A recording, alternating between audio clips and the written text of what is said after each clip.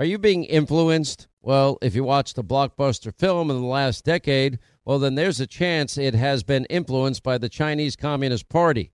Now, here's the reality. The CCP may be running the largest influence campaign in history. Now, in Hollywood Takeover, brought to you by the Epoch Times, well, investigative reporter Tiffany Meyer reveals how the CCP exerts control over some major studios. Don't miss the most important documentary about Hollywood yet. And for a limited time, you can watch the first 10 minutes for free when you go to the website hollywoodtakeover.com/Sean, S-E-A-N. Hey, we're all looking to save, especially on medical bills, but where do you start? Now, unless you're a medical billing expert, finding savings, well, it can seem impossible. HealthLock can help. HealthLock is a healthcare technology company that securely connects with your insurance, and they flag errors like overbilling or wrong codes and fraud. And you can even have HealthLock work on your behalf to get money back from select past bills. Now, saving starts with knowing where to look. Go to their website. It's healthlock.com today before you see any other healthcare provider. Hey, Sean Hannity here. If you're in a situation where you feel threatened, well, instinct, that might drive you to reach for a lethal means immediately. But we all want to avoid the irreversible consequences of using deadly force. Now, enter the Byrna, less lethal pistol launcher. It is equipped with tear gas and kinetic ammo. It can incapacitate any attacker for up to 40 minutes. It's legal in all 50 states. It requires no background checks, and it can be shipped right to your door. Go to their website, byrna.com/Hannity right now, and you'll get 10% off.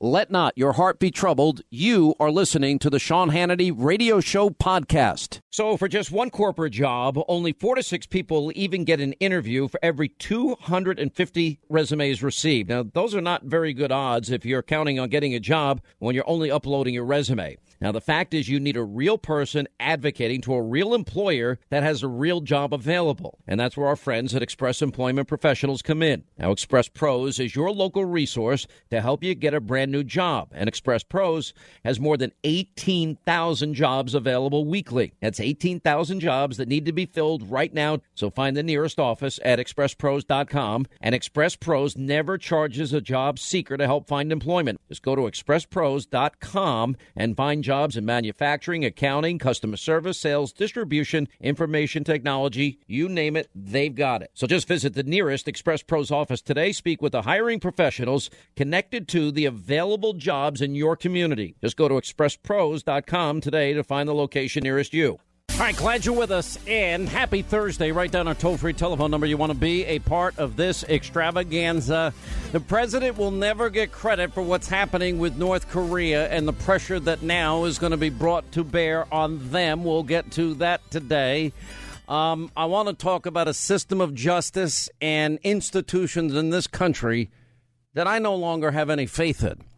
We will look at the Alabama Senate race, which is really becoming a showdown between the establishment and those that are sick and tired of the establishment in terms of the Republican Party. We'll update you also on Graham Cassidy. And no, I'm still not decided. I want to read the bill. I told you what concerns me about the bill is very clear, very obvious. Instinctively, look, I've got to backtrack and predicate everything I'm going to say on this fact. The fact is, it's not what I want. And I want everybody to hear me. Some of you did not understand me, apparently, yesterday. And there are certain things in political life that you have to accept as a truth. And this is a simple truth. There are those in the Republican Party that have betrayed those of us that are conservative. Now, rather than beat a dead horse, because I have been hammering this now for a long time about how the Republican Party is not a party anymore with identity, with vision. I mean, in an ideal world, about 100 Republicans in the House that we learned never really had any intention of repealing and replacing Obamacare, in a best case scenario, that condition wouldn't exist. The 7 senators that voted to repeal in 2015 that didn't exist in 2017 because it mattered. I wish that wasn't the reality either. there are people that ran for office and made promises and pledges that it's clear they had no intention of ever keeping. So we have a choice. We could just dig in and say, okay, fine, we're done. Or you look for the next best answer possible.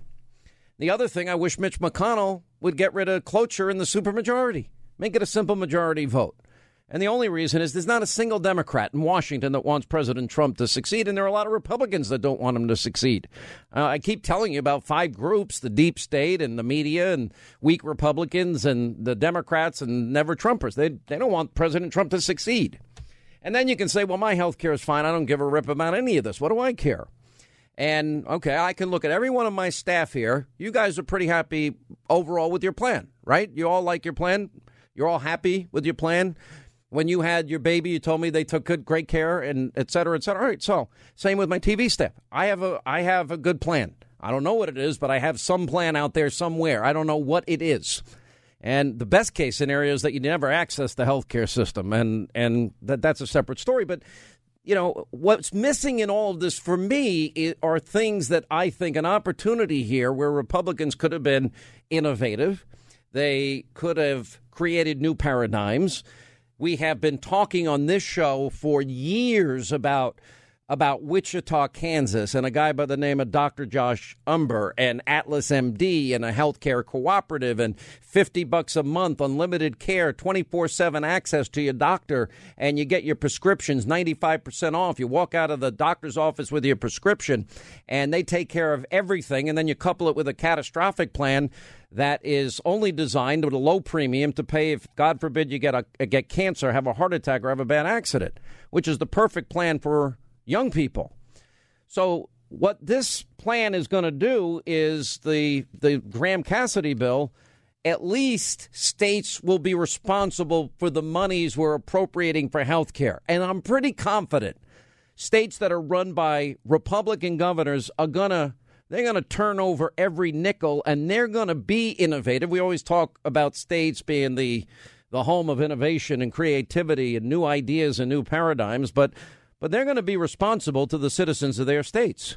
And that means, when you couple this with what the president is going to do next week, I'm told they'll sign an executive order. The executive order will allow cooperatives like Josh Umber's to be emerging around the country, and then hopefully you can get the catastrophic care. By the way, catastrophic care is illegal under Obamacare because that whole plan was designed that young and healthy people, that they buy plans they never need and never would access, and they were forced to, and then they would be funding the sick and the elderly and the uninsured and the disabled, and it becomes one big Ponzi scheme where they're buying insurance that now catastrophic plans will be available for young people.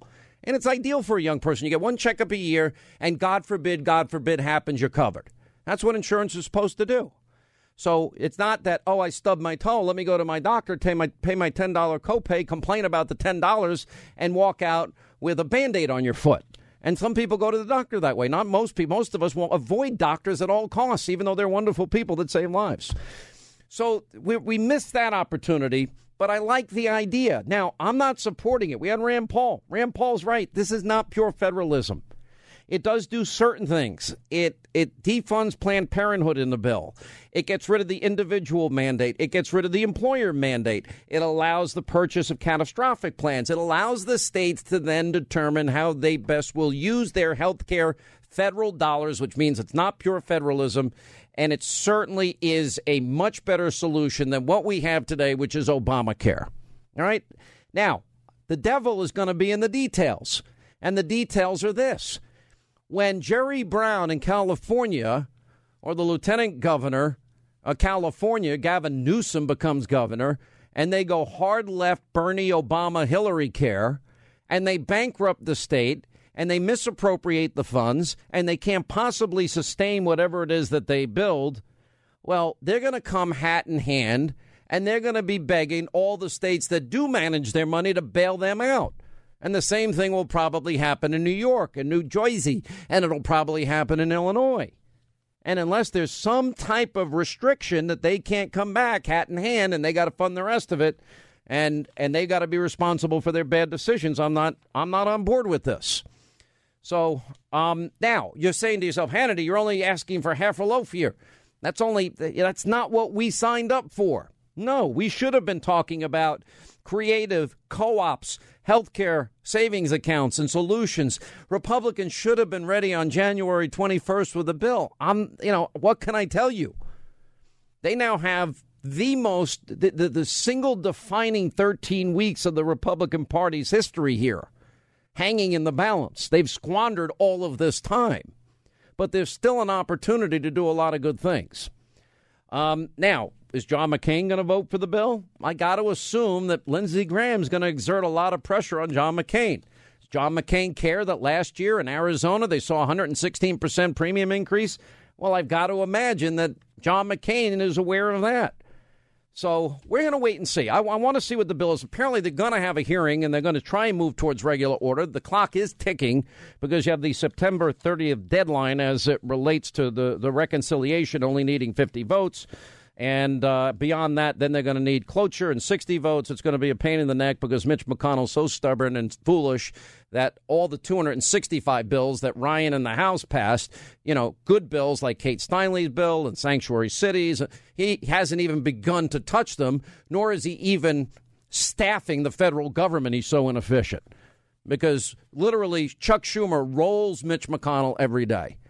And for Mitch McConnell to allow Chuck Schumer to roll him every day it speaks volumes about how stupid Republicans can be at times. All right, I want to hit something else here, and it's one of our other top stories today, and the president's never going to get credit for this. Now, everybody in the media had a collective meltdown over Rocket Man, and the president using that term.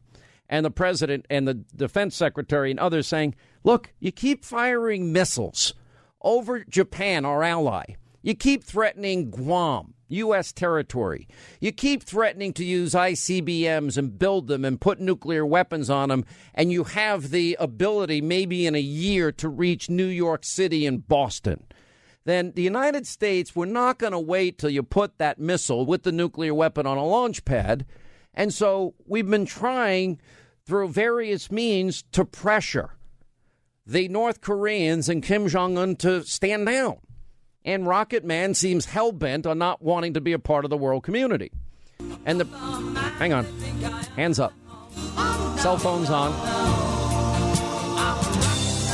I think it's the funniest thing I've ever seen at the UN.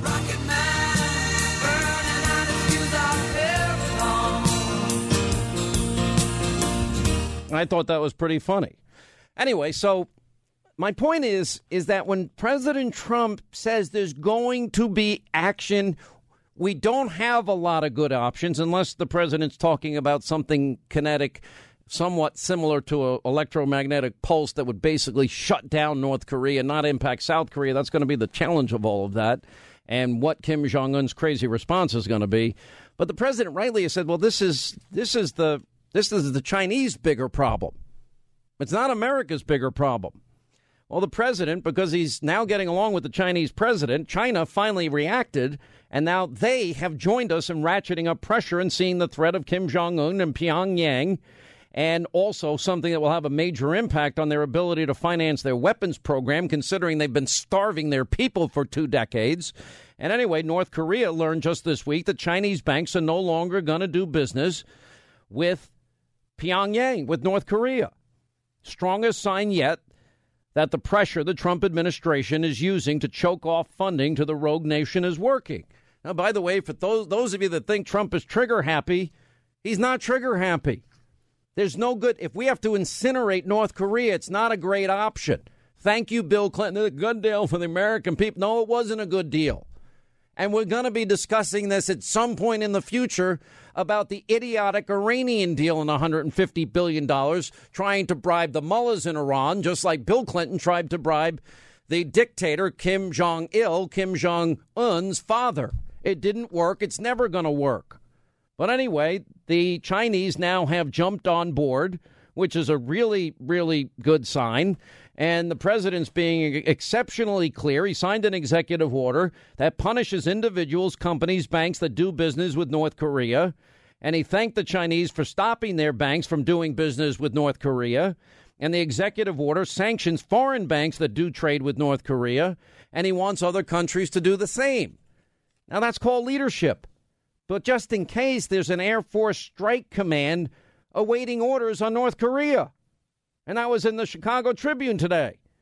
And they quote General Robin Rand, commander of the Air Force's Global Strike Command, saying, "We're ready to fight tonight. We don't have to spin up. We're ready." Now, that's not the best situation at all, in any way, shape, manner, or form. And by the way, there was a better piece in the Daily Caller about a North Korean defector describing brutal executions and suffering of the people in North Korea under Kim Jong-un. I thought liberals cared, had human compassion. They're more angry at the term rocket man than they are over Kim Jong-un firing real missiles over Japan repeatedly and threatening the world repeatedly and getting nuclear weapons and doing nuclear tests repeatedly. That's how messed up and what Trump derangement syndrome actually looks like. All right, so I have insomnia, but I've never slept better. And what's changed? Just a pillow. It's had such a positive impact on my life. And, of course, I'm talking about MyPillow. I fall asleep faster, I stay asleep longer, and now you can, too. Just go to MyPillow.com or call 800-919-6090. Use the promo code Hannity, and Mike Lindell, the inventor of MyPillow, has the special 4-pack. Now, you get 40% off 2 MyPillow Premiums and 2 Go Anywhere pillows. Now, MyPillow is made here in the USA, has a 60-day unconditional money-back guarantee, and a 10-year warranty. Go to MyPillow.com right now or call 800-919-6090, promo code Hannity, to get Mike Lindell's special 4-pack offer. You get 2 MyPillow premium pillows and 2 Go Anywhere pillows for 40% off. And that means once those pillows arrive, you start getting the kind of peaceful and restful and comfortable and deep healing and recuperative sleep that you've been craving and you certainly deserve. MyPillow.com, promo code Hannity. You will love this pillow. I got probably the most entertaining story I could ever tell on air. I'm forbidden from ever discussing it, apparently. You can discuss it. No. Go ahead. We've got too many serious issues to talk about here. What do you want to talk about, North Korea or your interesting story? My interesting story. Now, we have Louis Gohmert coming up. We have Newt Gingrich coming up today. Jonathan Gilliam, Rick Unger. We're going to play a montage of a corrupt media. I'm going to tell you something about how corrupt this media is. And you need to understand, this is how bad it is. We now live in an environment where it's very evident that an opposition party surveilled an opposing candidate during a presidential election. It's very evident that we have weaponized the intelligence community, or it's been politicized and weaponized, the tools of intelligence. We have really significant. Why didn't the DNC allow the FBI to look at their computers? Why, if Mueller is looking into the FBI, the whole Trump-Russia issue, why didn't he go to Julian Assange? Then we got the question of Hillary Clinton's crimes. Nobody's investigating it. Then you got Comey, and Comey, of course, leaks to get his buddy Robert Mueller appointed, and then Robert Mueller gets appointed by the deputy AG Rosenstein, then Rosenstein gets interviewed by Mueller. And then Mueller puts all these Democrats to investigate Donald Trump. And now we see it's well beyond anything of Trump campaign Russia collusion. And nobody investigates the deep state leaks. Nobody investigates the unprecedented surveillance, the unmasking of Americans, the leaking of intelligence of Americans like General Flynn. Nobody investigates. Why would Samantha Powers ever need, we learned yesterday, basically an unmasking request a day during a political campaign? She's the UN ambassador. And why is it the same thing? Susan Rice unmasking Americans. Why? Ben Rhodes unmasking Americans. What do we know about that? What do we know about the Ukraine? What do we know about Loretta Lynch? You know, we basically have so many conflicts of interest in this case. I just feel like the institutions that we ought to be able to trust, equal justice under the law, the Justice Department, the institution of the media being fair and balanced and offering some fair arbitration. This is the most one-sided, backwards investigation that has ignored real crimes I have ever seen in my life. And the American people now are being fed more garbage. They are being betrayed by these institutions. And I think I know where it's going. We'll check in with Louis Gohmert. We'll check in with Newt Gingrich. And we'll also look at the corrupt media, the destroyed Trump media, as we continue. All right, 25 till the top of the hour, 800-941-SEAN, toll-free telephone number. You want to be a part of the program. Our friend Louis Gohmert, congressman from the great state of Texas, is with us. Hey, Louis, tell Connie here, and nobody will have a clue what this means except Connie, is that Linda had a Connie night last night. And from what I hear, it was really bad. Just saying. Okay. Well, I'll have to find out what that means from Connie, but Connie knows. It doesn't sound good. It doesn't sound good to me either. Be nice. Stop being mean. I'm not mean. How are you doing? Well, as far as I know, I'm doing well, and right now I'm in Montgomery, Alabama, come to help my friend Roy Moore. You and I love Donald Trump, and I thank God he got elected. But I know he reached out and thought, his kindness and help to John McCain would be, reciprocated. And President Trump helped McCain get reelected. And we've seen how that went. McConnell did everything he could to get McCain reelected. And I just know Roy Moore. I've known him for a lot of years. And I know Donald Trump will not have a better supporter, not a better, stronger supporter in the Senate. And I can't wait for Roy Moore to get to the Senate. Well, I'm supporting Roy Moore as well. I guess there's there's a relationship there that I had no idea about. In other words, like, for example, I supported originally Mo Brooks, but I'd known Mo Brooks for 27 years. I mean, Mo Brooks is like you. He used to fill in for me when I was a local host in Alabama. Well, actually, I met Roy Moore back when I was a judge myself and Chief Justice of the Court of Appeals. And, I just know he is going to be awesome. He will help us get a wall done. He will help us, stopping illegal immigration. He's, the guy went to West Point. He served in Vietnam. I mean, he's just a man of his word, and boy, do we need some more of those. It's really incredible. And I know that the president's supposed to come tomorrow and help the strange man. Strange. Let me ask you this: how do you feel about the Graham Cassidy bill? I mean, I think it's something Man. Well, I mean, instinctively, I bet you're like me, and, the thought of sending something back to the states is appealing, but I don't have a bill to read, so I can't intelligently say. Exactly, and that's what we're complaining about. But it reminds me of the Department of Education. Okay, you send your billions of dollars up here to Washington, and we'll take a huge cut out of it, and then we'll dole out to the states what's left for education. I mean, that sounds like what this is. And I just think about Lindsey, was calling the Freedom Caucus back this summer when the Senate tried that vote that McCain, couldn't even vote for a skinny repeal to keep his word. But I've never heard of this being asked in my 12 and a half years in Congress. But McConnell was calling Ryan.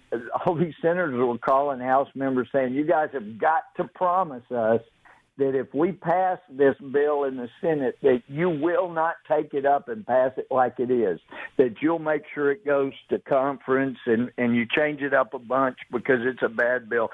I've never heard of that question being asked. No. I promise you won't pass what we passed, and I sure hope that this isn't going to be taken up and voted as is. I know Boehner used to play that game. Oh, well, we got to take it up just like the Senate sent it to us.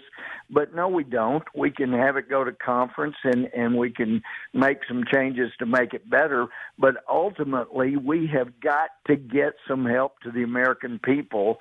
And it sounds like this is the best chance. And I'd mentioned I've been asking Paul Ryan for a couple of weeks now, let's put the pressure on the Senate. And he says, Louis, I'm doing everything I can from behind. I said, well, let's get in front of the scenes.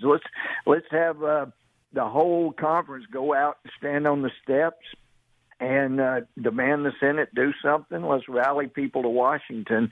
But it sounds like this is going to be the best chance to get something done. I'm just hoping and praying our guys don't just cave. I talked to Mark Meadows, and I talked to Dave Bratt, and I talked to a bunch of other people. I knew you did. And Meadows is like me. I mean, Meadows is basically saying, look, we didn't expect 100 Republicans to vote 60 times to repeal and replace and never mean it. And we never expected 7 senators to vote for repeal in 2015. And then when it matters, vote against it. So you kind of... and the president, when I've talked to him, I think it was his biggest surprise in coming to Washington that all of these Republicans in the House and Senate that promised to repeal weren't coming to Washington to do that. It is pretty amazing. Well, and it's disappointing, but so now we have this option. Either do nothing and Obamacare remains the law of the land, or we can at least let the states. My bet is that your governor, who I happen to be very fond of, Governor Abbott. He's such a good guy, and he did such a good job for the people of Texas during the hurricane. The same with Governor Scott of Florida. I mean, during very difficult circumstances. And which is why it's not in the news. No, it was in the news. Melania actually put high heels on when she left the White House. That was in the news. Right. So, but my thought is just very simple. I mean, if it's going to go back to Texas, I have confidence that Greg Abbott will do a great job. But I also have confidence that Jerry Brown is going to go single payer and Andrew Cuomo is going to go single payer. No. Yeah, and then they're going to come hat in hand, and after they screw it up, need more money. Yep. So should we get can't do that? We got to get a provision that says it's your money, and we're not going to appropriate another penny and make it the law. But we've got to do something. I mean, all over East Texas and Lufkin last night. I mean, people are hurt. They have got to have us do something about Obamacare. They can't afford what they got. They can't pay the deductible, and they're just desperate. We have really got to do something, and hopefully we can improve on what the Senate has and get them to okay the approvals. So you like the principle as I do. You like the idea. In other words, under the set of circumstances, the hand we're dealt, which is imperfect. As a matter of fact, frustrating and annoyingly imperfect and frankly, a betrayal by some. But under these circumstances, if it's a choice of doing nothing or block granting back to the states with certain protective provisions, you would be inclined to support it. That's what I'm hearing. Well, I think so, but I will not vote for a bill until it gets. I can't pledge to vote for something. I can't either. You didn't read. It's actually filed. I know. I've heard you say that over and over this week. I said to Lindsey Graham this week. I said, send me the bill. I want to read it. Yeah. And still they haven't filed it. And I certainly have never forgotten about, I believe it was July 2014, when Boehner had a immigration bill, a stop illegal immigration. It had all these principles in it, and I know I got up in conference on Tuesday before we were going to vote on Thursday, and I said, I cannot agree to vote for something I hadn't seen, and I had about a third of the conference boo me for that. Yeah. But fortunately, some of those biggest booers aren't there anymore. But no, we pledged in 2010, you give us the majority, we're not going to do what the Democrats did and vote for a bill to find out what's in it. And we sure can't do that here. We got to see the bill. Agreed. We do. All right, last question I have is about Luther Strange versus Roy Moore. Roy Moore now has a 13-point lead, and I know that there's people like you going in to help Roy Moore. Governor Palin is going in. Sebastian Gorka is going in.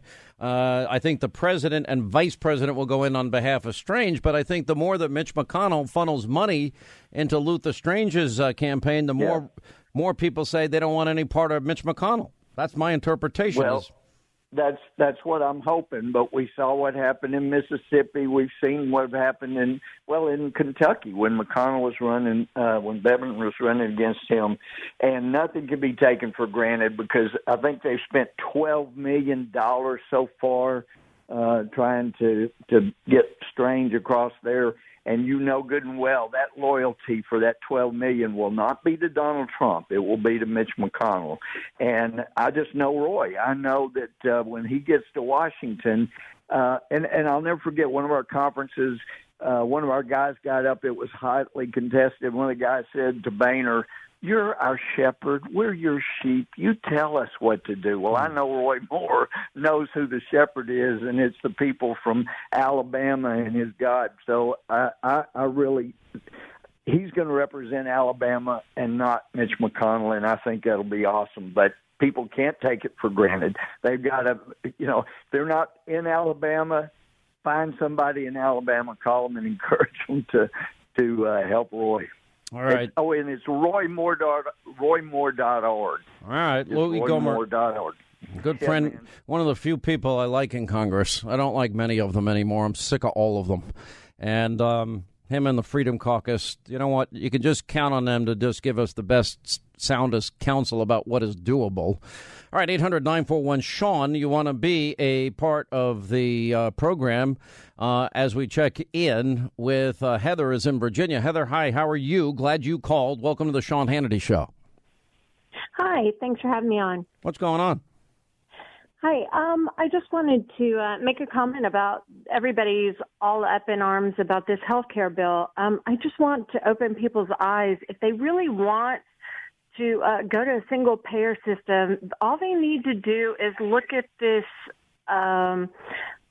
this experiment called the VA, and just look to that and how well that's doing and how well it's serving us in the military and taking care of us veterans.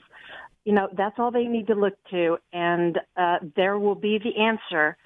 It is not going to work, just like the VA isn't working for the veterans. That's all I have to say about that. But Donald Trump has now fixed it for the veterans. Donald Trump has now moved forward with a number of executive actions and a bill that actually has made it much better for veterans. He's trying, but it's not. It's where I'm at. Actually, the DC VA it's still look. Like they say, you could put lipstick on a pig. All they're doing is putting lipstick on that big, huge pig. It's still a pig. All they're doing is.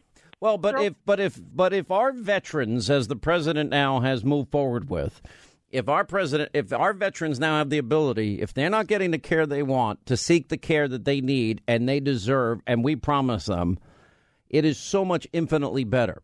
But I don't disagree with you. I'm not talking about a lipstick on a pig. I'm talking about any veteran that needs any help at any point, any time, whether it be for some type of stress-related issue or physical issue. We made a solemn vow and promise to them. And they've got to have access immediately, which is what the president has been pushing and moving forward on and has made improvements on. And unless that always happens, you're right. It's just lipstick on a pig. Premise of being able to go outside of the VA, but like I have tried before, and I've tried many times. But the problem is that being gender specific issues, like well,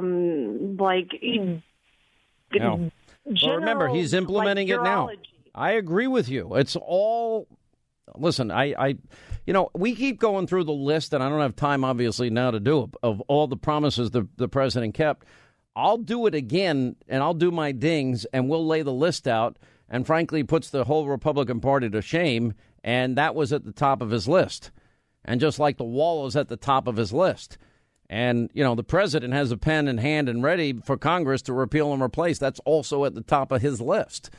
And unless and until we get all of these things done, as far as I'm concerned, Congress just remains an ineffective group of people with no identity and no agenda. It's hard. I'm almost like in the position of having to argue that everything she's saying is right. We have betrayed them. And unless and until every vet, be it PTSD, whatever they happen to have, or any physical injury, has full access to the healthcare system on demand, it's just not going to work. Anyway, Heather, I'm glad you called 800-941-SEAN. You want to be a part of the program. Newt Gingrich at the top of the hour. Today I'm announcing a new executive order was signed that significantly expands our authorities to target individuals, companies, financial institutions that finance and facilitate trade with North Korea. And I'm very proud to tell you that, as you may have just heard moments ago, China, their central bank, has told their other banks, that's a massive banking system, to immediately stop doing business with North Korea. Our new order will give the Treasury Department the discretion to sanction any foreign bank that knowingly conducts or facilitates significant transactions tied to trade with North Korea. And again, I want to just say and thank President Xi of China for the very bold move he made today. That was a somewhat unexpected move, and we appreciate it. New authority in this area applies to any activity that occurs following my signature on the executive order, which I have actually just signed. Foreign banks will face a clear choice: do business with the United States or facilitate trade with the lawless regime in North Korea, and they won't have so much trade. This new order provides us with powerful new tools, but I want to be clear, the order targets only one country, and that country is North Korea. The regime can no longer count on others to facilitate its trade and banking activities. Many countries are working with us to increase economic and diplomatic pressure on North Korea, but I continue to call on all those responsible nations to enforce and implement UN sanctions and impose their own measures like the ones I am announcing today. That was the president, and him speaking earlier today, signing an executive order punishing any individuals, companies, banks that do business with North Korea, thanking the Chinese for stopping their banks for doing business with North Korea, and an executive order for sanctions on foreign banks that do trade with North Korea, and he wants other countries to do the same. Now, this probably is the next greatest step in this ongoing conflict that potentially could end very, very poorly for the entire world, because there's not a whole lot of good options. Former Speaker of the House Newt Gingrich is with us. How are you, sir? I'm doing well, and I agree with you. The symbolism of the president meeting both with the Prime Minister of Japan and with the President of South Korea, and then meeting with them together as part of the day in which they were announcing these new, much tougher sanctions, and the strong endorsement of President Trump's United Nations speech from the President of South Korea, I thought was very, very encouraging, and signs that the alliances are coming together to really confront Kim Jong-un in a positive way. I also want to mention for the audience, by the way, that the president's meeting with the president of Afghanistan, the president of Afghanistan was very clear and said the Trump decisions have totally changed the attitude and the tone of what's going on in Afghanistan, and that he has, to a remarkable degree, offered them hope for a successful strategy. It was really quite a strong endorsement. All right, let me go to what we have discussed in the past, and I agree with you. If this guy keeps firing missiles at Japan or over Japan and threatening Guam and threatening the United States, he has nukes, he's building ICBM capability. You know, you have rightly said that probably the first and most logical military step would be taking any missile right out from the launch pad, or if they fire it, to take it out of the air, which we have the capability of.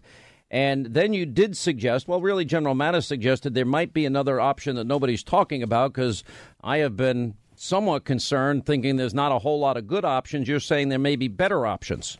Well, I think, first of all, I really strongly support, and ever since 2007 have been actively advocating that we have a kill-on-launch strategy, and we say if you don't let us inspect these, we distrust you so deeply that we are not going to allow you to fire a weapon that could potentially take out an American city. And I think that we have the capacity to kill these on launch, and I think we should exercise that capacity. And then it's up to the North Koreans. I mean, do they react by starting a war, in which case, as General Mattis and the President have both said, they'll be annihilated. I mean, I think this is not a game. People need to understand we're dealing with a very tough dictatorship, which has allowed hundreds of thousands of people to starve to death over the last 2 decades, while it focused its resources on building nuclear weapons and ballistic missiles, and we have to take the steps necessary to get their attention. Something like that, I think, would dramatically change the equation.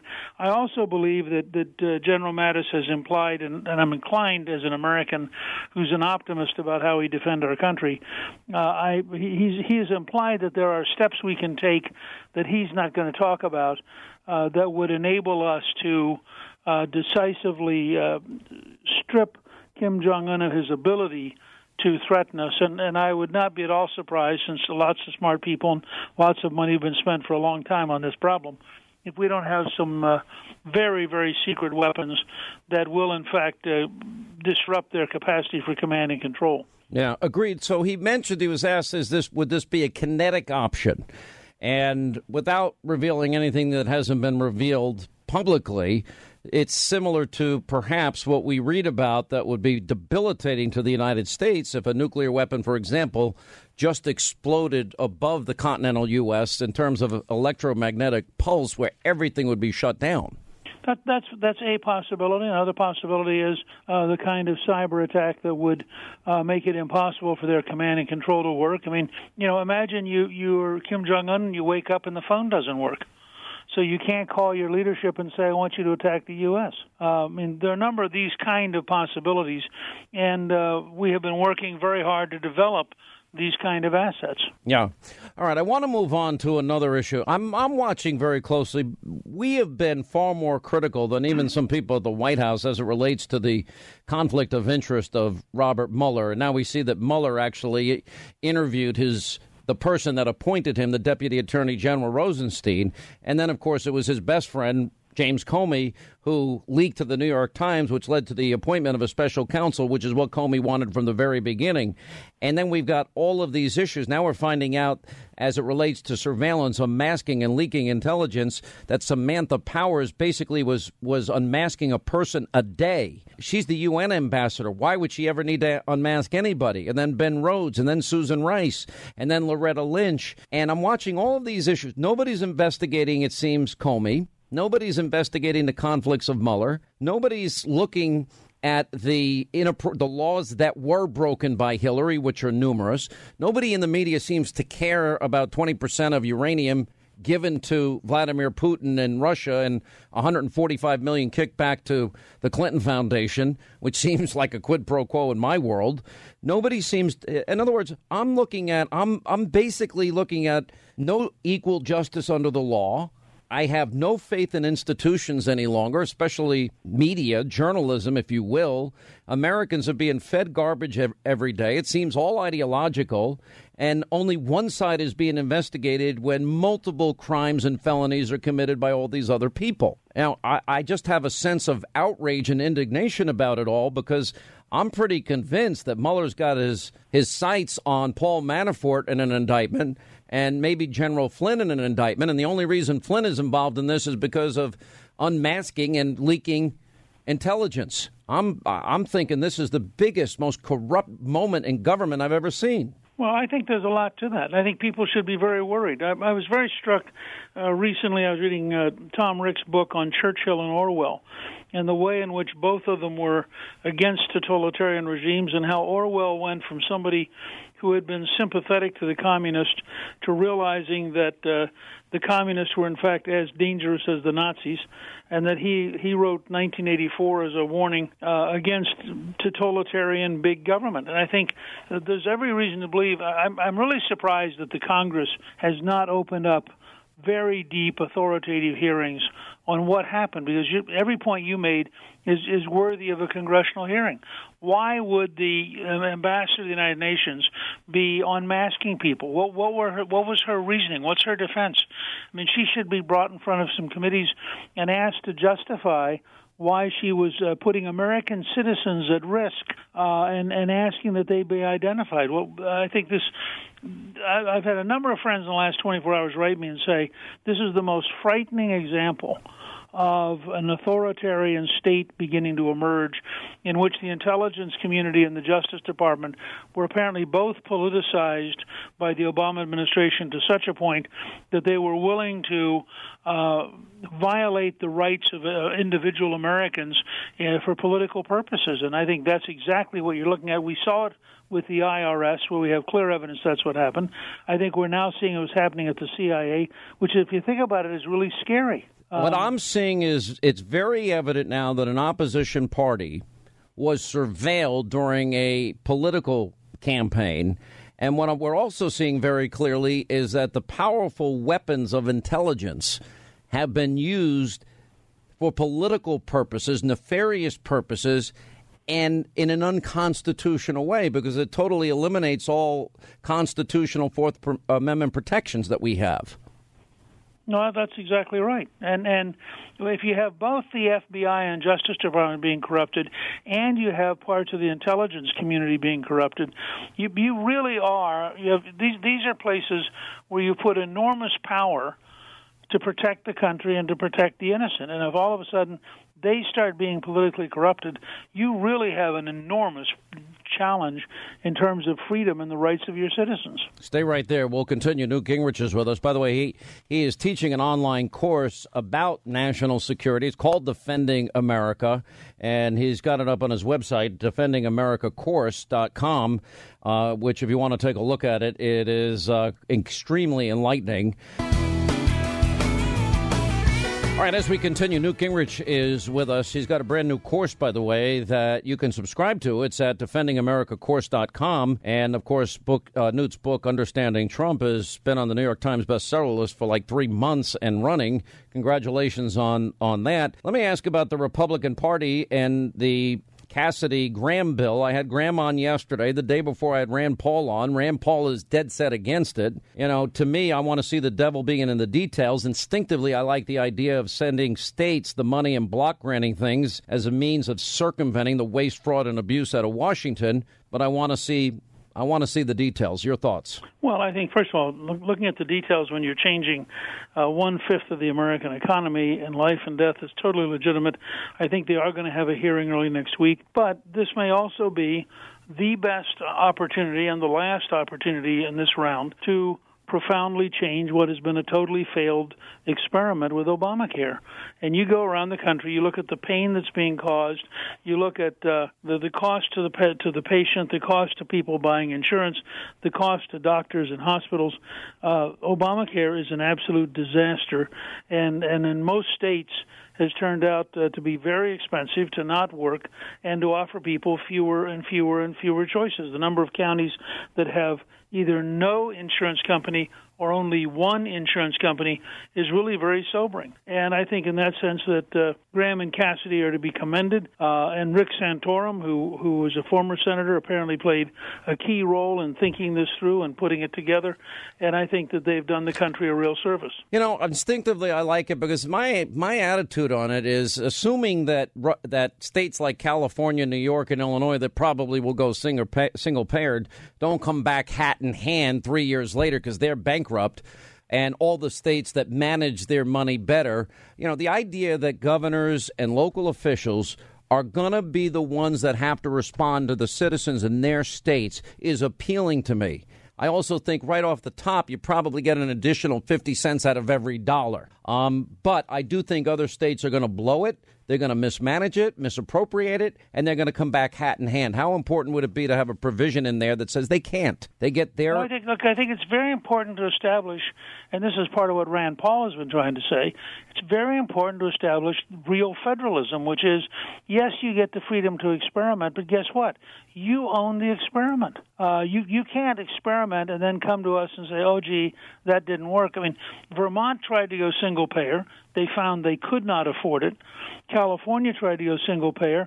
They found it would take twice the budget, the entire state California budget. It would take twice that budget to pay for a single-payer system, and they just collapsed. So I think you may be right. We might find occasionally some folks who have no sense at all who go out and try to do this. But I do think at the same time you're going to find that there are going to be states that take the freedom to create a market-oriented system that actually works and that lowers the cost of health care. I mean, we put into Medicare Part D a whole series of provisions for market effect, where people have real competition, they have real choice. You, the senior citizen on Part D, you're deciding which program you want. They have consistently come in under budget because it turns out markets work, consumers work, bureaucrats fail, and big government fails. Yeah. All right, Newt Gingrich, thank you, sir. We'll see you tonight on Hannity. We have big issues now facing this country. We've got 13 weeks to straighten this mess out. We'll take a quick break. We'll come back. We'll continue. Joe Concha on just how biased and corrupt the media is every single day. They care more about Rocket Man than they do about the guy firing the rockets. Next.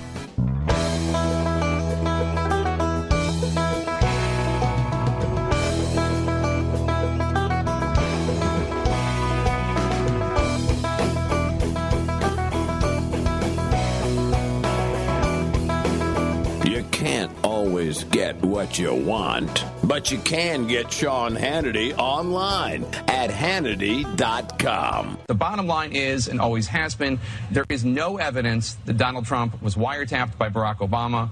It was and continues to be a lie. Our conspiracy theory president is at it again. And whenever something like this happens, I wonder, what are the president's sources of information? Where is he getting these ideas? And that has been denied by President Obama, by the former director of national intelligence, and now we know it as well by the FBI director. They are all saying it did not happen. So is the president calling all three of those individuals liars? I don't think they're taking seriously enough how devastating this is to the American system for one president to say, my predecessor wiretapped. John? We have been living in, really through the Trump campaign and unto this hour, this alternative reality. The way that Donald Trump seems to think about what a president can do feels very Nixonian, that he has a much more inflated view of a president's powers. For him to believe that a president could even, in theory, because the election is on, go in and tap the opponent of his preferred candidate.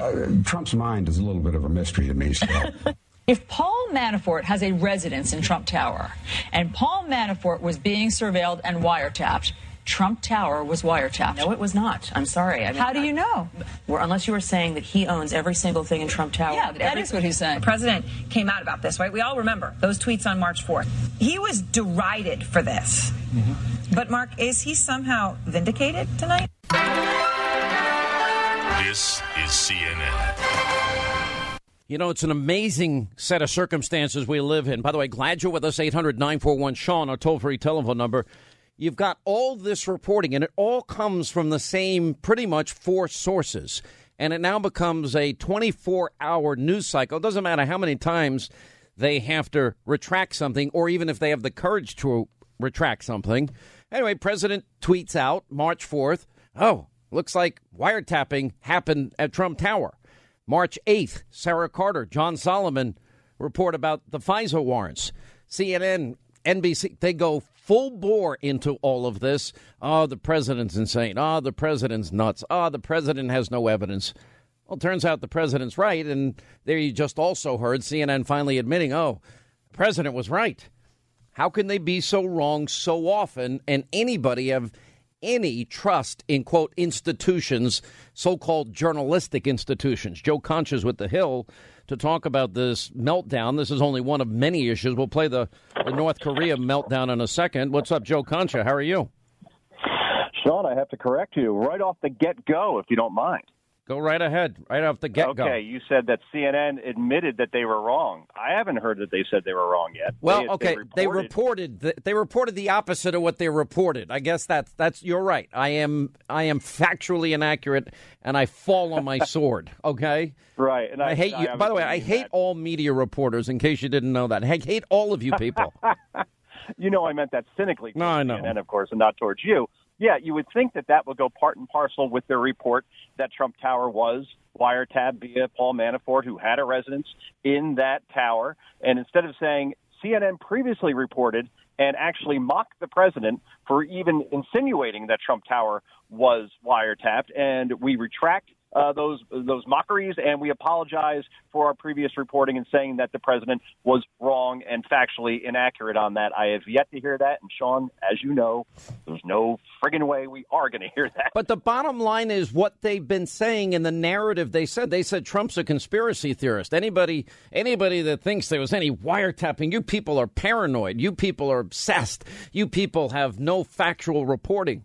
And yet they're the ones that now are reporting that, in fact, it happened. You're right, without retracting.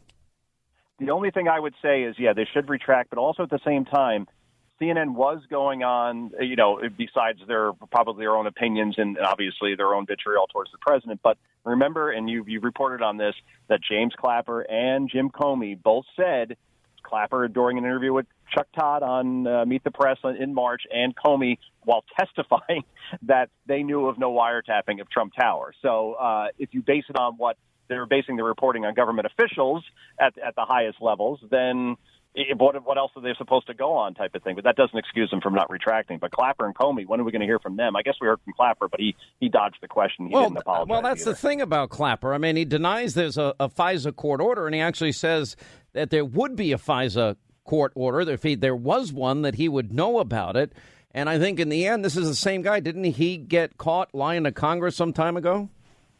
Oh, yes. I mean, that happened a couple of years ago while Obama was in office as well, where he was caught in a major whopper. And the thing is, what bothers me is that he keeps getting booked on other cable networks as some sort of expert, as some sort of guy who is infallible in terms of his honesty. And now we've seen it's been proven twice that James Clapper either doesn't know what he's talking about or is intentionally misleading people. But either way, that's not a place where you want to be when you used to run the DNI. Well, I think that if you already lied to Congress once, I think I'd have a predisposition to believe he's probably lying again, especially because he may be up to his eyeballs in all of this crap and all of this nonsense. You know, one of the things I've been thinking a lot about my opening monologue on TV tonight and things that I've been talking about here on the radio, and I think where I'm headed, because this really matters. If you look at what's happening now, Mueller who is conflicted himself. He's conflicted now on both sides. Number one, his buddy, James Comey, leaked apparently government information to get the Mueller appointment. They're best friends in this. So he's got a conflict with Comey. Then the deputy AG, Rosenstein, he now has been interviewed by Mueller. Well, he just happens to be Mueller's boss in this particular case. Then, of course, we look at the people that he's appointed, and you got 8 Democratic donors, 0 Republican donors, 0. Then you've got a Russian deal where 20% of America's uranium goes to Vladimir Putin and Russia. The media ignores that. They ignore the issues and conflicts of Comey and of Mueller and of Rosenstein. They ignore a leak a day. They want to go after General Flynn, who served his country, and the only reason that he may have any legal jeopardy is because of, you know, what seems to be illegal unmasking and leaking of intelligence. That's a violation of the Espionage Act.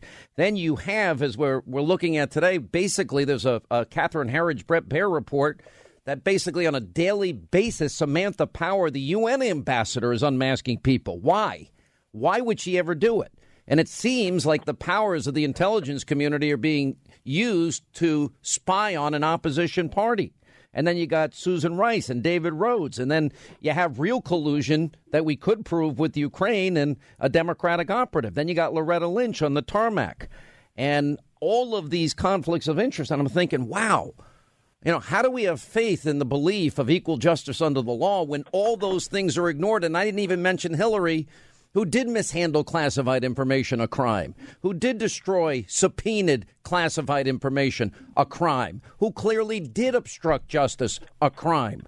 None of this is being investigated. I'm sitting here thinking, wow, you know, this system of justice is really screwed up. And Sean, what's supposed to be the check and balance in these situations of government when they act rogue like this, when they use the powers of the intelligence community for political purposes? It's supposed to be the media. And now we know that we can't trust most of it. And I'm not talking media in terms of those brave people that were reporting on the hurricanes down in Florida and in Puerto Rico and Texas. Those are true journalists. Those are the guys who don't make a lot of money and girls who don't make a lot of money. Those are great journalists. I'm talking about political media and obviously them obviously favoring one side so overwhelmingly that they are not going to then call government into power and call these people into power and be the check and balance that it had been for years and years. Remember, we used to trust media a lot, Sean, in this country. After Watergate, 75% of the American people trusted the American media. Now it's down into the teens, and it may even go into the single digits depending on who you voted for. So that's part of the problem, that we don't know who to trust. We can't trust our media, and we can't trust our government officials, and that's a scary time for an American citizen right now when you can't trust those two major institutions. I noticed you wrote about O'Reilly being on this program earlier this week, and me. What did you think about that case, and what do you think overall about institutions that are funded with millions and millions of dollars for the very purpose, like every word you're saying now on this radio show is being monitored by people that are being paid for the very distinct purpose of finding one thing that they deem offensive or politically incorrect? I think that everybody should go read my favorite analyst on media. No, it's not myself. Her name is Cheryl Atkinson, and she wrote a great book called The Smear, and it scared the living hell out of me because it's all about, just as you described, big money behind all these organizations that are supposed to be grassroots watchdog groups, and they're not. These are coordinated efforts to take down people one by one. You asked me what I think of the O'Reilly case. I think it is compelling. The case that he makes is that, look, and you would know this as a major person in this business as well, if he takes all of those women to court and sues for defamation, you think he's going to win those cases? No, That's Sarah Palin, how that went for her with the New York Times. And all it would do would create all this collateral damage, and in the media he would be deemed guilty because we're guilty before we're proven innocent. So I get why Bill may have paid those women off. I'm not saying they're lying, and I'm not saying that he's being honest. I don't know. That's the thing. And until we do know, maybe he should have fought back. And he told me in an interview, I had him on a radio show I did yesterday, I guess hosted on another network, that he regrets not fighting the way you did. And he would have done it differently, he said, if he had known that was going to be the outcome, and seeing the success that you had in being on the offensive instead of on the defensive. All right, we'll take a break. We'll come back. Joe Concha, media writer with The Hill, maybe the one guy that we can actually tolerate in the media writing industry. At least you can do TV and radio. Half of your colleagues are just awful at it. And they all have, it's all like groupthink. They all repeat each other, and they all tweet each other and retweet each other. And they all think that they're actually all geniuses, and then they don't have an original thought in their head. And you standing apart is very, very obvious as somebody that's independent, which I do appreciate. All right, as we continue, Joe Concha is with The Hill. He is their media reporter. Let's talk a little bit. I want to get into this other issue about the president saying, Rocket Man, and let's play the media reaction to that, and I want to get your response to it. It's like a collective media meltdown, and let me play that. So here's my question out of this real quick. Look, this wasn't a speech. This was a sermon. And he wasn't a president. He was a preacher up there, giving his dark world view about threats and conflict. This was a speech about conflict around the world, not a speech about cooperation. And that's a real shame. I do think there is a bit of a contradiction in his presentation today, talking about sovereignty, talking about a renewal of spirit for all of these nations, talking about nations needing to be patriotic. I imagine if you talk to folks in Venezuela, you talk to folks in North Korea, they imagine that they are being patriotic, right? Almost trying to teach himself at an 8th grade level about, basic sovereign multinational issues. But I agree completely. This was absolutely very stark, very absent of any of the normal universal values and mutual cooperation that we try to seek in these international bodies. So it seems to me the media is more angry at Donald Trump than they are with the guy that's firing rockets over our ally Japan, threatening Guam and threatening the United States, and this lunatic may have nuclear weapons married to intercontinental ballistic missiles. I would think that's a greater threat to everybody. You would think so. But what I was taken back with the most was it wasn't somebody so much on cable news. Obviously, Terry Moran is the chief foreign correspondent for ABC News. And he actually said that Trump's rhetoric during his speech to the UN, which was received by conservatives, on a very overwhelmingly positive basis. I was on with Lou Dobbs, and Lou said that it was the best speech that any president had ever given to the UN. And then Huckabee and Laura Ingraham and yourself and so on thought it was a great speech. Regardless, Terry Moran said that Trump's rhetoric was bordering on being a war crime for rhetoric. for talking tough back to a rogue dictator who was launching, as you said, missiles over Japan and threatening Guam and threatening to hit the United States. I mean, that's how unhinged we've become. We can't just disagree with the president anymore. We have to accuse him of a crime every time he speaks now. It's insane, Sean. This is the most insane. All these years I've been in radio and TV, I've ever seen it. And I swear if Donald Trump gave every American $5 million, they, in the media and the establishment and the Democrats and even some Republicans, would still hate him and still say, why didn't he give him $10 million? There's make a joke saying that it should have been 50 million rubles, and tie it back to Russia. Yeah, everything ties back. Everything ties back to Russia. Even Paul Manafort's comments. Well, it's all it says is he may. Well, if you want to be briefed on the election, tell me where there's evidence of collusion in that one statement that the media is fixated on right now. Well, obviously there isn't any, and that's what's been going on. Think about it. We're now, it's almost the end of September. We're nearly a year since the election, and this has been an ongoing narrative now for 11 months, but yet, despite, and here's the thing, since everything gets leaked these days, including by Mueller's office or by Comey before him as far as when he was at the FBI, I would think that a pretty damning piece of evidence would have been leaked by now to the press if Mueller had it, or if any of these other investigations in the Senate or Congress had it, and they haven't done it yet. So I think our media is fixated on it because in some circles and some cable shows, the ratings are there, and that they're creating something all out of about nothing money right now as far as evidence. Conspiracy TV, it actually works. All right, Joe Concha, The Hill, thank you. 800-941. Sean, you want to be a part of the program. All right, Jonathan Gilliam, Rick Unger coming up next as we continue this busy breaking news day here on the Sean Hannity Show.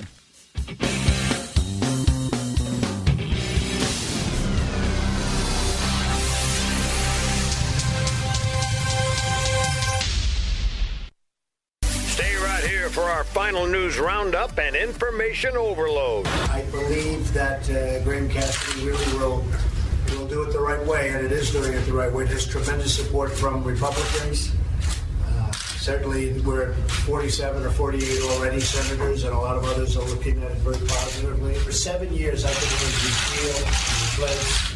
We've been hearing how bad it is. We've been looking at the premiums go up. We've been looking at deductibles that have been through the roof. You have states like Arizona where the premiums are going to be worse this year than last year. Last year, they were at 100% increase, 116%. I think there's tremendous support for it. I think it's actually much better than the previous shot, which was very sadly let down. I thought that when I won, I would go to the Oval Office, sit down at my desk, and there would be a health care bill on my desk, to be honest.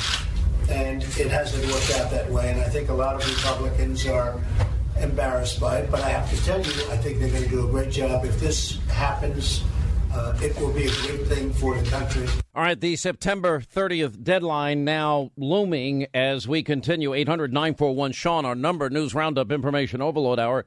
Yeah, the president's right. It was 116% premium increase in the state of Arizona alone last year. On average, $6,000 to $8,000 around the country. Millions lost their doctors, their plans. They are paying a fortune more. And in many, many counties all across the country, and you can pull it up. We put it up on Hannity.com a number of times. You can see how many counties only have one option, one choice. So people don't have choices in terms of what their health care options are. Now, we find ourselves in a situation that's the Democratic failure.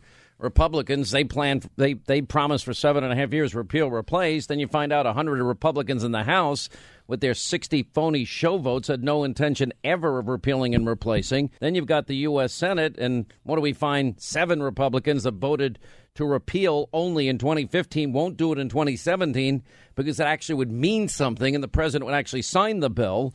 So the last great hope option that the Republicans put together, which, as I have been saying, is never going to be what I want, what I've been recommending, which are big ideas, healthcare cooperatives, Dr. Unger, Atlas MD, and health savings accounts, which I've talked about for 15 years, but block granting the money to states and eliminating, a lot of the things about Obamacare, the employer mandate, the individual mandate, allowing for people to buy catastrophic care cheaper, which is basically what young people would need more than anything else. God forbid you have an accident, a heart attack, you get cancer.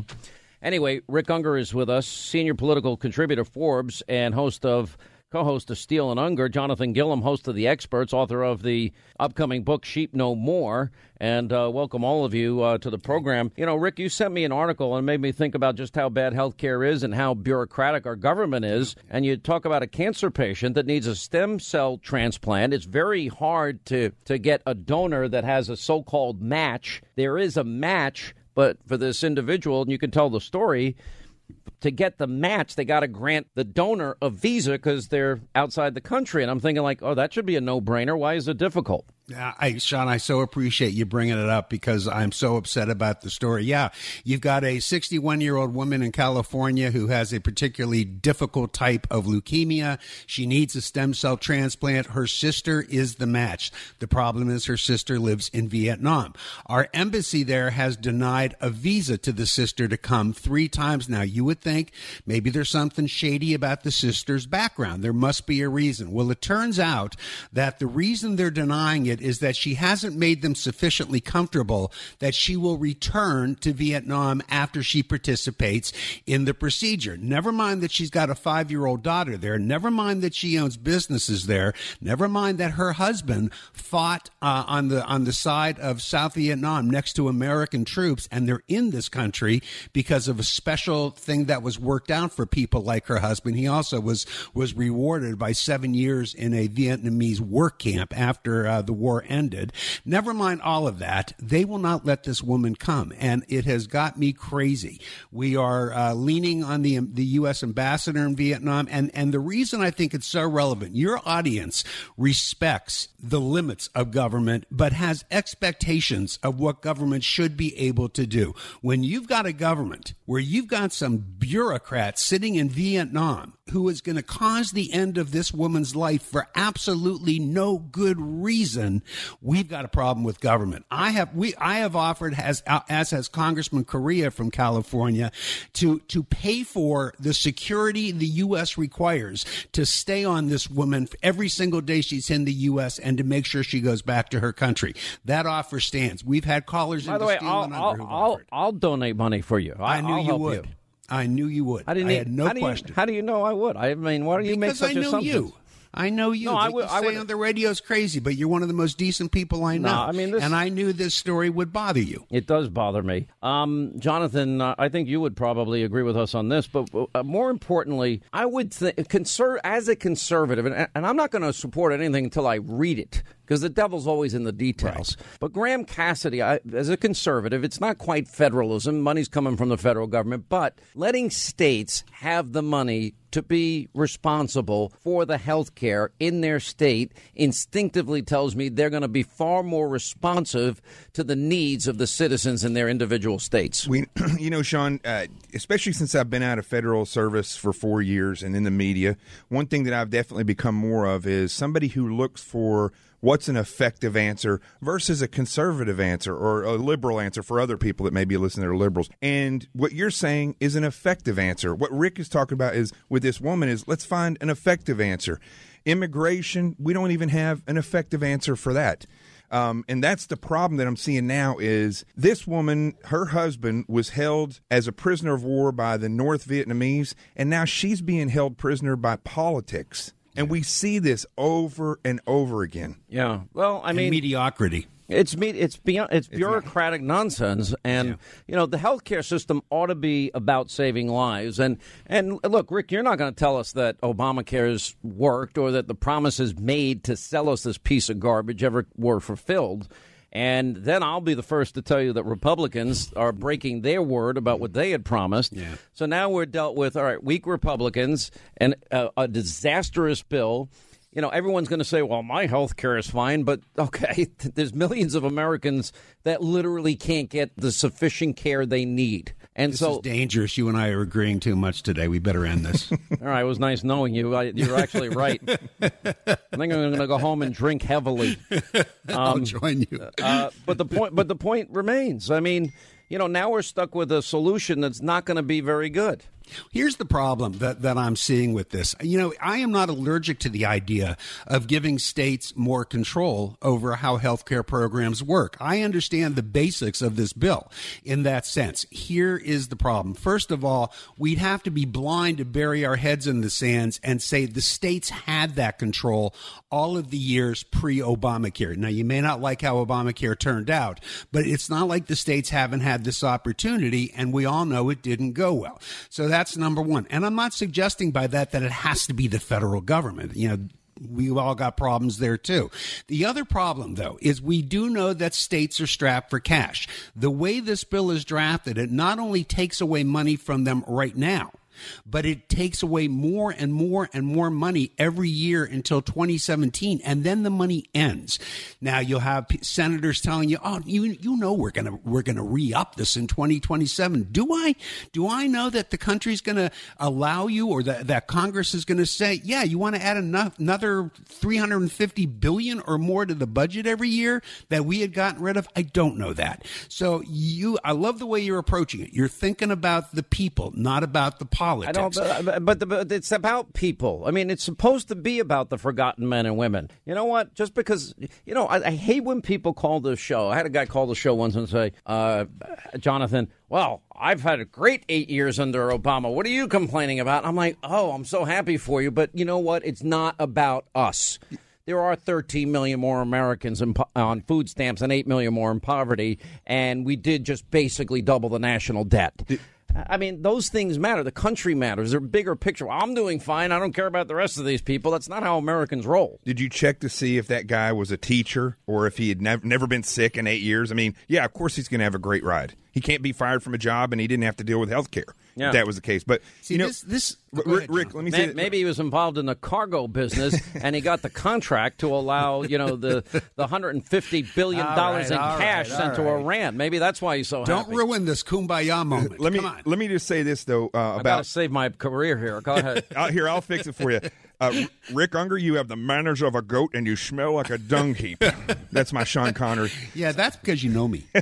So no, but here's the thing that I think is missing out of this is that, as I've said before on this show, is that the Republican, the Democratic parties are private companies. People need to realize that, and the governors of these states, they are beholden to the same party that the people in Washington, D.C. are. So the further we get away from the centralized control of health care by the federal government, what I hope happens is you get some rogue governors that have great ideas, and then other states will pick those up. And that the free enterprise of the states But you is see, great. My biggest worry is I think California will go single payer. I think New York will move to single payer. And here's a reality and a truth and a fact. They're going to go bankrupt, and then they're going to come hat in hand, and then they're going to ask all the states that manage their appropriations better and came up with better solutions to now bail their backsides out. And that has to be a part of the bill. There's got to be an end to this. Mm-hmm. And if I would agree with you that California and New York would both very much like to go single payer. There's no argument. And it's going to fail. But I don't think they figured out how to do it because of the cost. Either of them. All right, we'll take a break. We'll come back. More with Rick Unger and Jonathan Gillum. 800-941-SEAN is our number. You want to be a part of the program. Your calls, comments, insights coming up next, by the way. We'll get right to the phone. As we continue with Jonathan Gillum and Rick Unger, all right, we'll disagree here. So here is Rocket Man Kim Jong-un. He fires missiles over Japan on multiple occasions, threatens Guam, is threatening the United States. He has nuclear weapons, and he's building ICBM capability. And he is as crazy and unhinged and unpredictable as any world despot that we have seen in recent memory. So my question is simple. Why are you liberals more angry at Donald Trump for calling him Rocket Man and saying he will defend the lives of innocent people than you are at the guy that's firing the rockets over Japan and trying to hold the world hostage and doesn't want to be a part of the civilized world. Well, personally, it's because I'm insulted that they're taking away this moniker from Elton John, who owns it and deserves it. Okay, your humor is when it comes to rockets. Here's the answer. The concern that I know I have is this. I don't have a problem with the president being tough with North Korea at all. My only problem is when you're going to make threats, as you will agree, it's really important, I know Jonathan agrees, that you're prepared to follow through on them. The problem with the threat is that the fallout of what we would have to do is pretty dramatic. If we were to attack with conventional weapons, then you've got millions of people in Seoul, Korea, not to mention 100,000 plus Americans that would pay the price for that. If he were to actually decide that he had to take a nuclear action, well, the fallout from that is going to have a massive impact on Japan, China, and South Korea. But then the option is he builds ICBM capability and he has the world held hostage forever. Now, the bottom line is he's not completely married ICBMs with the nukes yet, Jonathan. Not yet. And to me, the next step is obvious. Either take the next missile he fires out of the sky or take it off the launching pad. And if he wants a war, he's going to be hit with force. As I said in the beginning, there's no good options here. Yeah. And we're not even looking at the fact that... By the way, thank you, Bill Clinton, Rick, but go ahead, Jonathan. 27 million. Well, thank you to all the politicians for the past 50 years who didn't deal with these people. Same thing we've been talking about with health care and immigration is these politicians pass this stuff along.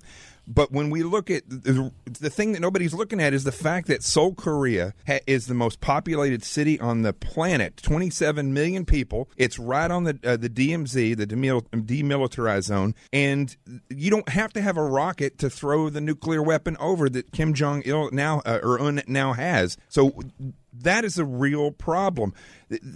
They need to start looking at the sheer fact that at any moment this guy could send a nuclear weapon over, and I don't think that is being looked at enough, and that does send it into a bit more of a rapid pace. You notice that Rick never answered my question. Why is the unhinged left more angry over the term rocket man than they are? They're more mad at Trump than they are at the guy that's firing weapons and threatening the entire civilized world. I think the answer is the concern is that it doesn't do any good with this wacko over there to make things more incendiary. But let me ask a question, because you brought up a good point. You suggested the possibility, why don't we take out this rocket as it's sitting on the launching point or when it's fired? I agree with that. That's the way you send the message. Okay, you send the message, but then you risk he's going to fire at South Korea. But wait a second. Don't you want to know why is it that we don't seem to have the capability to do it? I would have thought by now we would have had a warship in the sea there. Let me tell ready you. To take out don't underestimate the president or General I'm not sure it's the Mattis. president. I wouldn't blame the president or Mattis for this. I question if we have the capability. Well, it ought to teach us a lesson too, Rick. And I'd like to, everything Bill Clinton said, this is a good deal for the American people, and they're not going to get nuclear weapons. Never happened. Same thing's going to happen in Iran. The same dopey deal that they made, capitulation, bribery, call it whatever you want. The president wants to continue it. He just wants to add to it. He does not want to continue this deal. Trust me. All right, we got a break. All right, love you both. Jonathan, Rick, 800-941-SHOW. We'll hit the phones when we get back. I wish I could sit with Dick because I've got work to do. I'm cleaning out the White House. We're going to sanitize the White House. We're not going to take what is happening in this country. Haven't you taken enough? And then comes along this person who does not respect you, this dishonorable human being who cheats everybody, this dishonorable human being who will lie at the drop of a hat, this dishonorable human being who have the alt-right and the KKK and everybody else inside his cabinet. This dishonorable human being who can criticize everybody but Putin and Russia. Did he collude with Russia? I bet you Dick Gregory would tell me, yeah, he did it. Not only are we going to clean out the White House, we're going to take back the house that slaves built. And I know even my colleagues get very upset Some get afraid when I say impeachment. When I get through with Donald Trump, he's going to wish he had been impeached. I feel it very deeply. I am so offended by him, and I love my people so much that I am not going to put up with it. I'm going to say impeach 45 every day. Impeach 45 every day. Impeach 45 every day. How do you do this at a funeral? Maxine Waters pushing a Trump impeachment at comedian Dick Gregory's funeral. How do you do that? It's unbelievable. These are the insane times we live in. I keep saying it doesn't matter if Donald Trump gave every American $10 million. They'd say, why isn't it 15? Why isn't it 20? And by the way, did Russia give him the money? Russia. All right, let's get to our busy telephones here. 800-941-SEAN, our number. Let's say hi to Lynn is in Texas. Lynn, hi, how are you? And welcome to the program. And we still can't forget Texas after Hurricane Harvey. What's going on? We're still recovering, Sean, but thanks so much for taking my call. The comment that I wanted to make, and the reason that I'm not so sure that I'm happy with the Graham-Cassidy bill, is because the feds get the money to begin with. And I know they say they're giving it back to the states. The problem is once the feds get their money or get their hands on it, they're able to make all kinds of rules and stipulations to get that money. And I'm just afraid that's something that they'll do with health care because they've done it with education. Look, I agree with all of that. But, you know, and I keep going back to this, and some people get angry that I even say it. Those of us that believe these congressmen and women, and many of them did mean what they said. You have one in your state, Senator Ted Cruz, for example. Senator Ted Cruz Correct. was there alone in 2013 saying, we have the power to end this. It's called the power of the purse. Constitutionally, we have the power.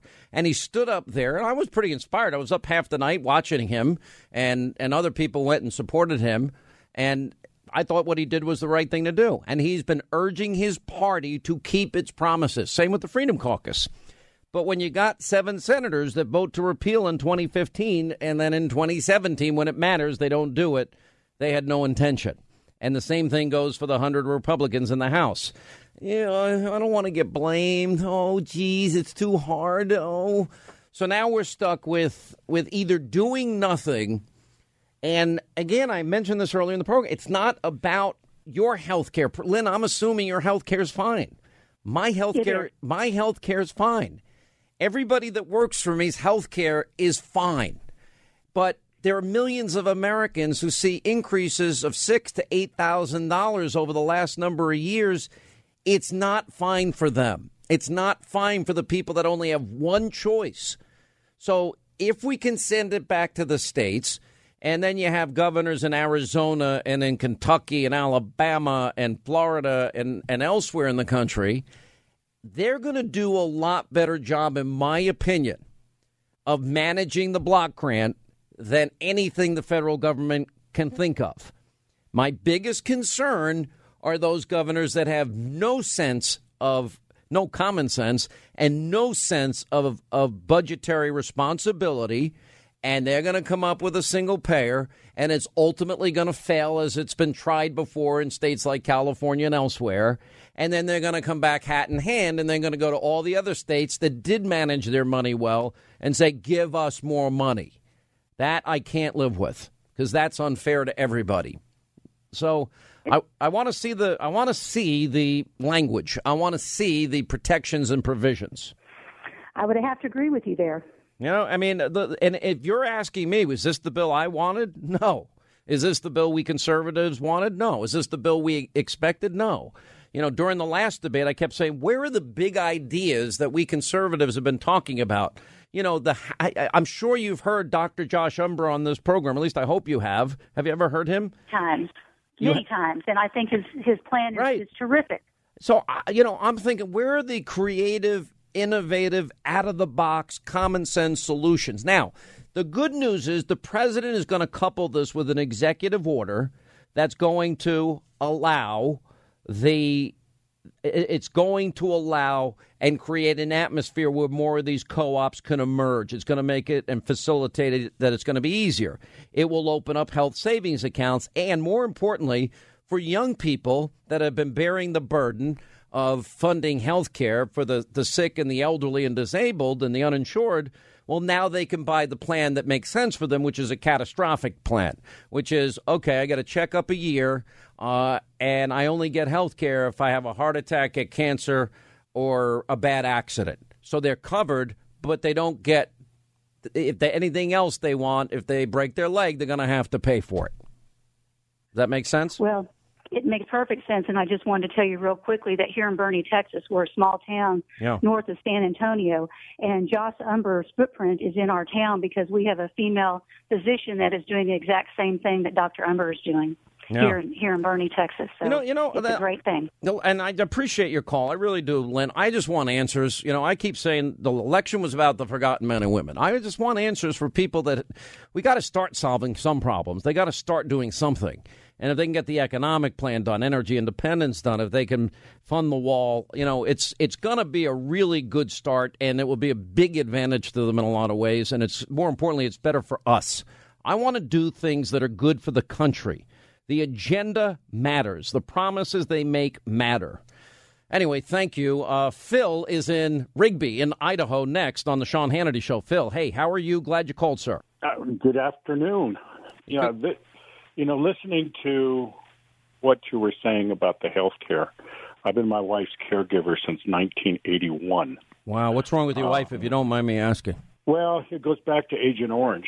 We're pretty sure because her dad just passed away from that, but that's another story. She's had 2 kidney transplants. She's had heart valve replaced. She's had triple bypass. She's got white matter disease with her brain shrinking, lupus, just a whole... She's been totally disabled since January of '87. Oh, my gosh. Wow. So, I've watched her health care cost just her supplement has doubled. Just the cost for a supplement has doubled. Michelle Malkin has been very public about her sick daughter. And Michelle's like family to me. I mean, we've gotten along. We've been friends all these years. And she's been very, very public about the difficulties that she's had to face and her daughter. And she lost 3 insurance policies because of her daughter's condition. How do you... Now that should be illegal. All of a sudden you buy insurance, but then when you need the insurance, we're done with you. We'll see you later. So there's definitely... But listen, we have so many problems in the healthcare system, and a lot of these answers can be solved. And that's why for years I've put Dr. Umber on. Years I've put on, people that discuss health savings accounts.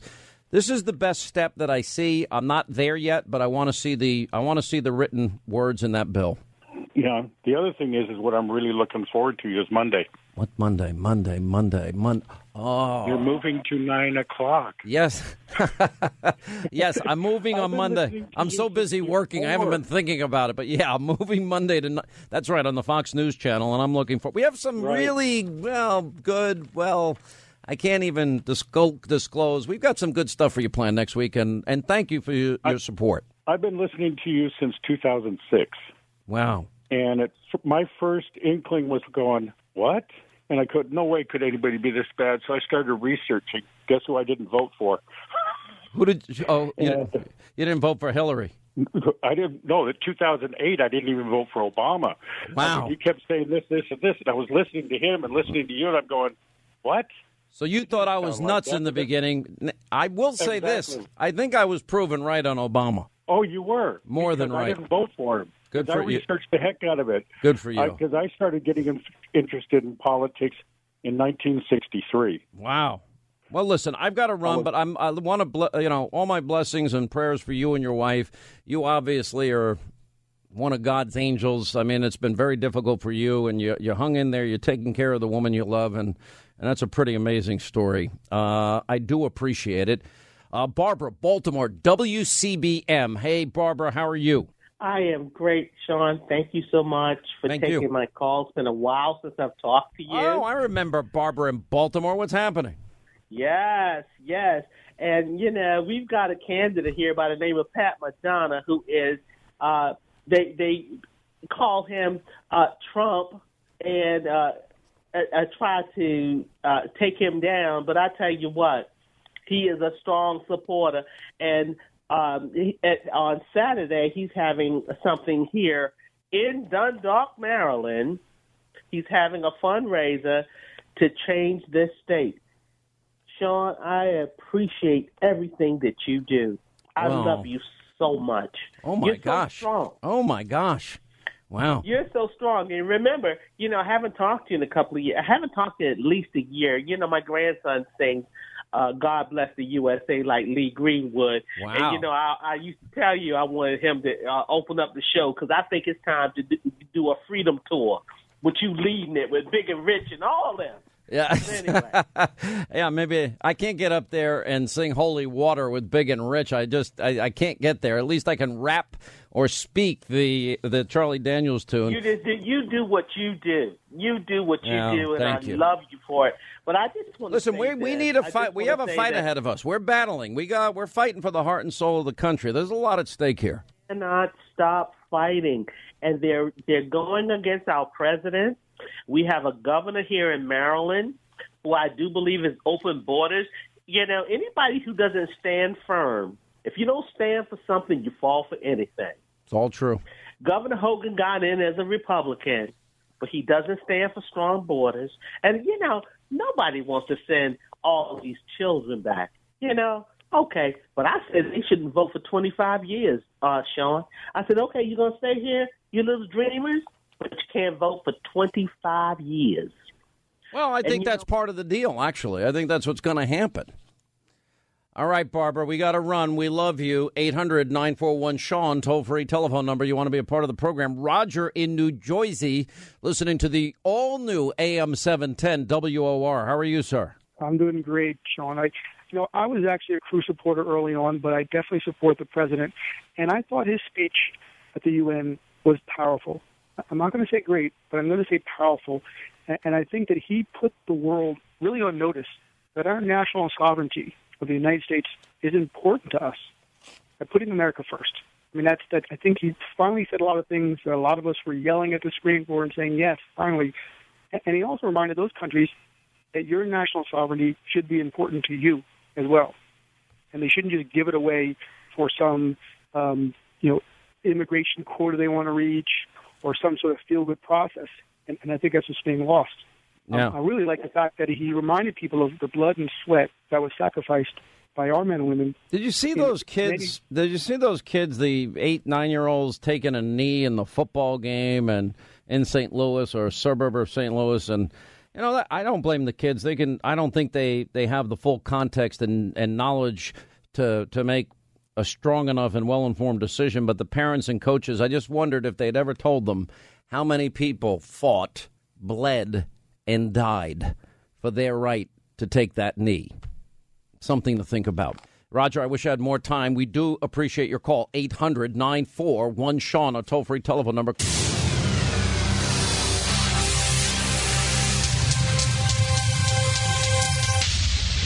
All right, Hannity tonight, 10 Eastern. Well, 9 Eastern starting Monday. 10 Eastern tonight, Fox News Channel. All right, institutions failing the American people, the media, politicians, and what we need to do to get our government back in place and get equal justice under the law and get some good information, and the battle over the Graham Cassidy bill. Newt Gingrich weighs in on all of that. Also, Cheryl Atkinson. Well, guess what? She was spied on. Jay Sekulow, the president's attorney. Also, chief counsel, American Center for Law and Justice. The latest on North Korea, Lou Dobbs, 10 Eastern. Hannity, Fox News. Thanks for being with us. See you back here tomorrow and see you tonight at 10.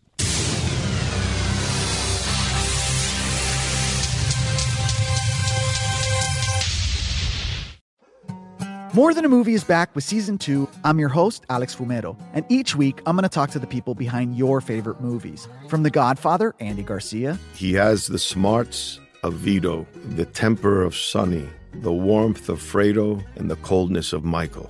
To the legend behind La Bamba, Lou Diamond Phillips. When I walked in, I didn't think I had a shot at Richie because John Stamos' picture was already up on the wall. Listen to More Than a Movie on the iHeartRadio app, Apple Podcasts, or wherever you get your podcasts. Hey, I'm Jay Shetty, and I'm the host of the On Purpose podcast. This week, I talked to Orlando Bloom in a rare interview where we went deep into how to get comfortable with fear and how to change the guilt and shame thought pattern. People say, what are you afraid of, right? I'm afraid of fear because it's like I want to confront anything in my life that feels challenging on those levels. Listen to On Purpose with Jay Shetty on the iHeartRadio app, Apple Podcast, or wherever you get your podcasts.